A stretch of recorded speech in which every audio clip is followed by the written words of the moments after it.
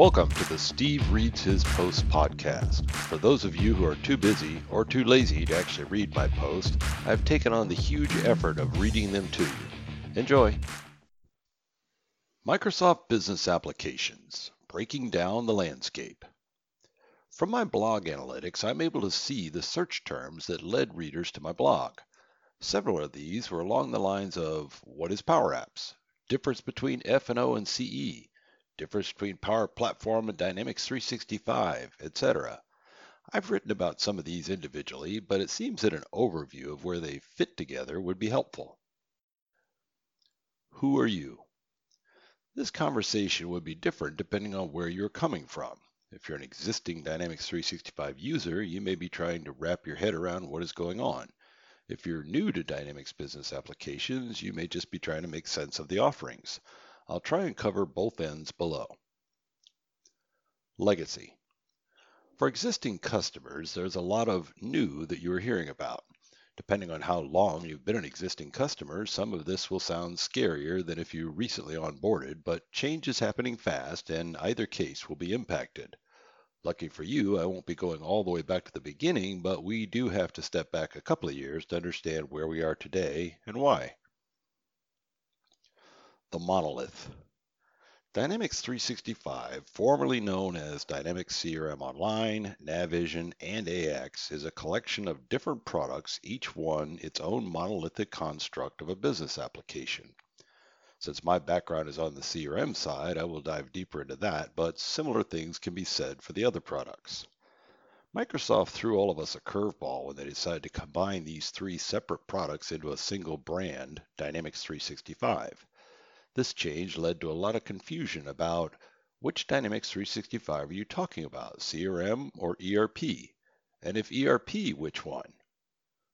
The product formerly known as CRM became Customer Engagement. The one formerly known as Navision or NAV became Business Central.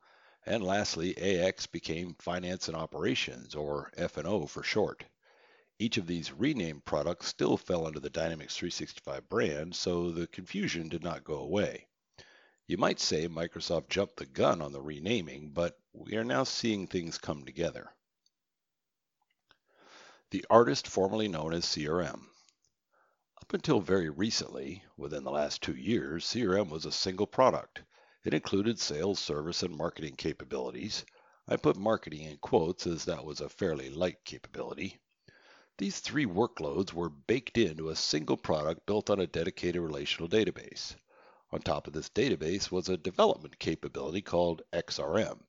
You may not have heard the term, but this is what customers and partners use to customize and extend CRM. It is also what ISVs use to build their extensions to CRM. The launch of the new Dynamics 365 brand was more than just a name change. It heralded a new effort to separate these three workloads from each other and their underlying XRM platform. Why? Well, at the time, it probably felt like a scheme to charge customers more by charging them by the piece, which did happen. But that was not the long-range plan. With version 9, this was all moved from the previous dedicated database over to Azure. Many of you did not even feel that switch, but it was significant. Parallel path. While the above was going on, another effort was underway to create what is now called the Common Data Service, CDS. I'll spare you the history on this and fast forward to after the decision was made to use the newly updated XRM platform, now running on Azure, as the foundation of the Common Data Service. Why do you care? For most, CDS was another invisible thing that happened, but it was even more significant than the move to Azure. Essentially, the house you were living in got a new foundation and new plumbing without your even knowing it had happened. So what? Most of the rest of this, and most conversations you'll hear from Microsoft today, have to do with what this new foundation and plumbing enables today. Level set. Today, on the customer engagement, CRM side, we have what I'm calling the first-party apps. You might recognize them as enterprise sales, or sales professional, or enterprise service, or field service, or project service automation, or Dynamics 365 for marketing. On the F&O side, you might know them as F&O or Talent. And on the NAV side, you might know that as Business Central. Each of these items is an app. App is the new name for a software program, so don't be intimidated or confused by the term app. It doesn't mean the same thing as it does on your phone. But app is what the cool kids are calling software today, and Microsoft is just keeping up with the cool kids terminology. So when you hear someone refer to the enterprise sales app, they are referring to what you used to know of as the sales capabilities of CRM: leads, opportunities, contacts, accounts, etc. See? Not scary. Now for scary. You've probably been hearing a lot of noise about this Power Platform thing. WTF is that? Is it Dynamics or CDS or something else? The answer is yes, yes, and yes.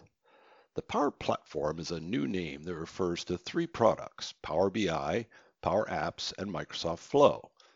I can feel you squirming a little, so let's break this down and see how they fit in.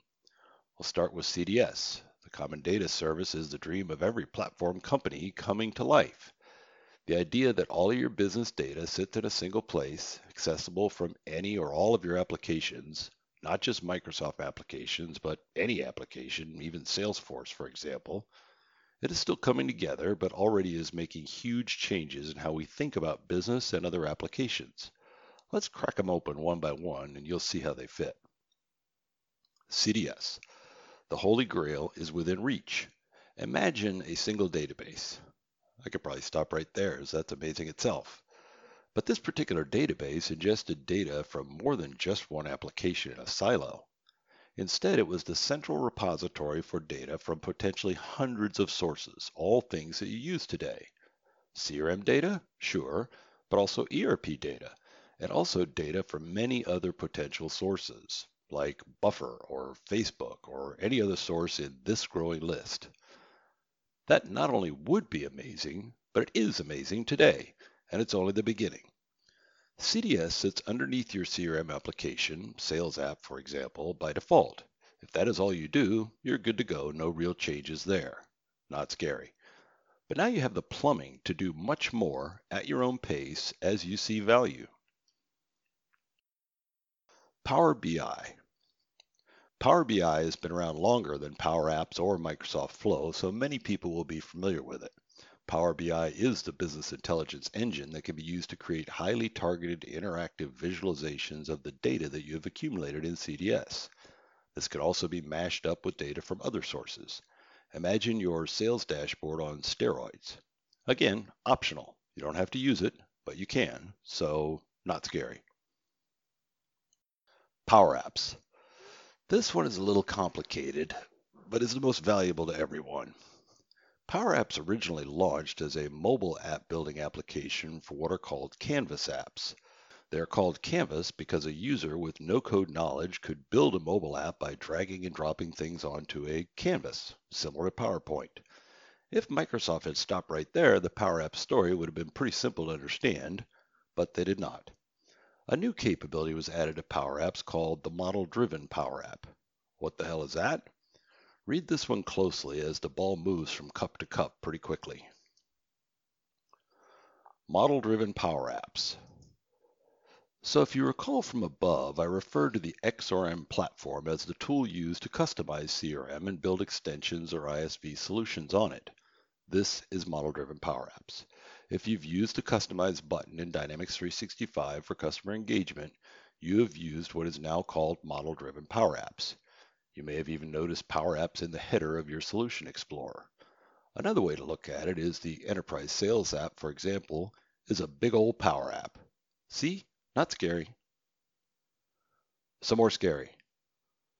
There is where Microsoft Business Solutions were, where they are today, and where they are heading. Parts of the road are finished, and parts are still under construction, and you may see some of that as you work with the products. The Solution Explorer is one area that is undergoing a shift as well as a transformation. I know, scary.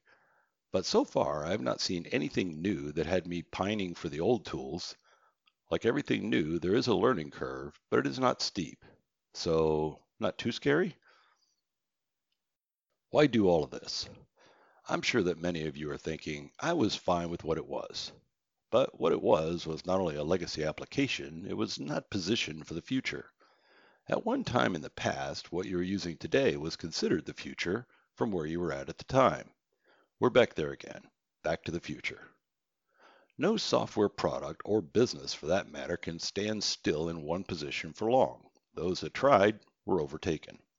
Microsoft has no interest in being that guy. While trying their best to accommodate your appetite for change and not forcing it on you, there will be scenarios where there's no choice, for the good of the many and all. However, if you have an appetite to advance beyond your peers, Microsoft Business Applications today is an all-you-can-eat buffet. Let me know in the comments if I helped clear things up or if I now have you thoroughly confused.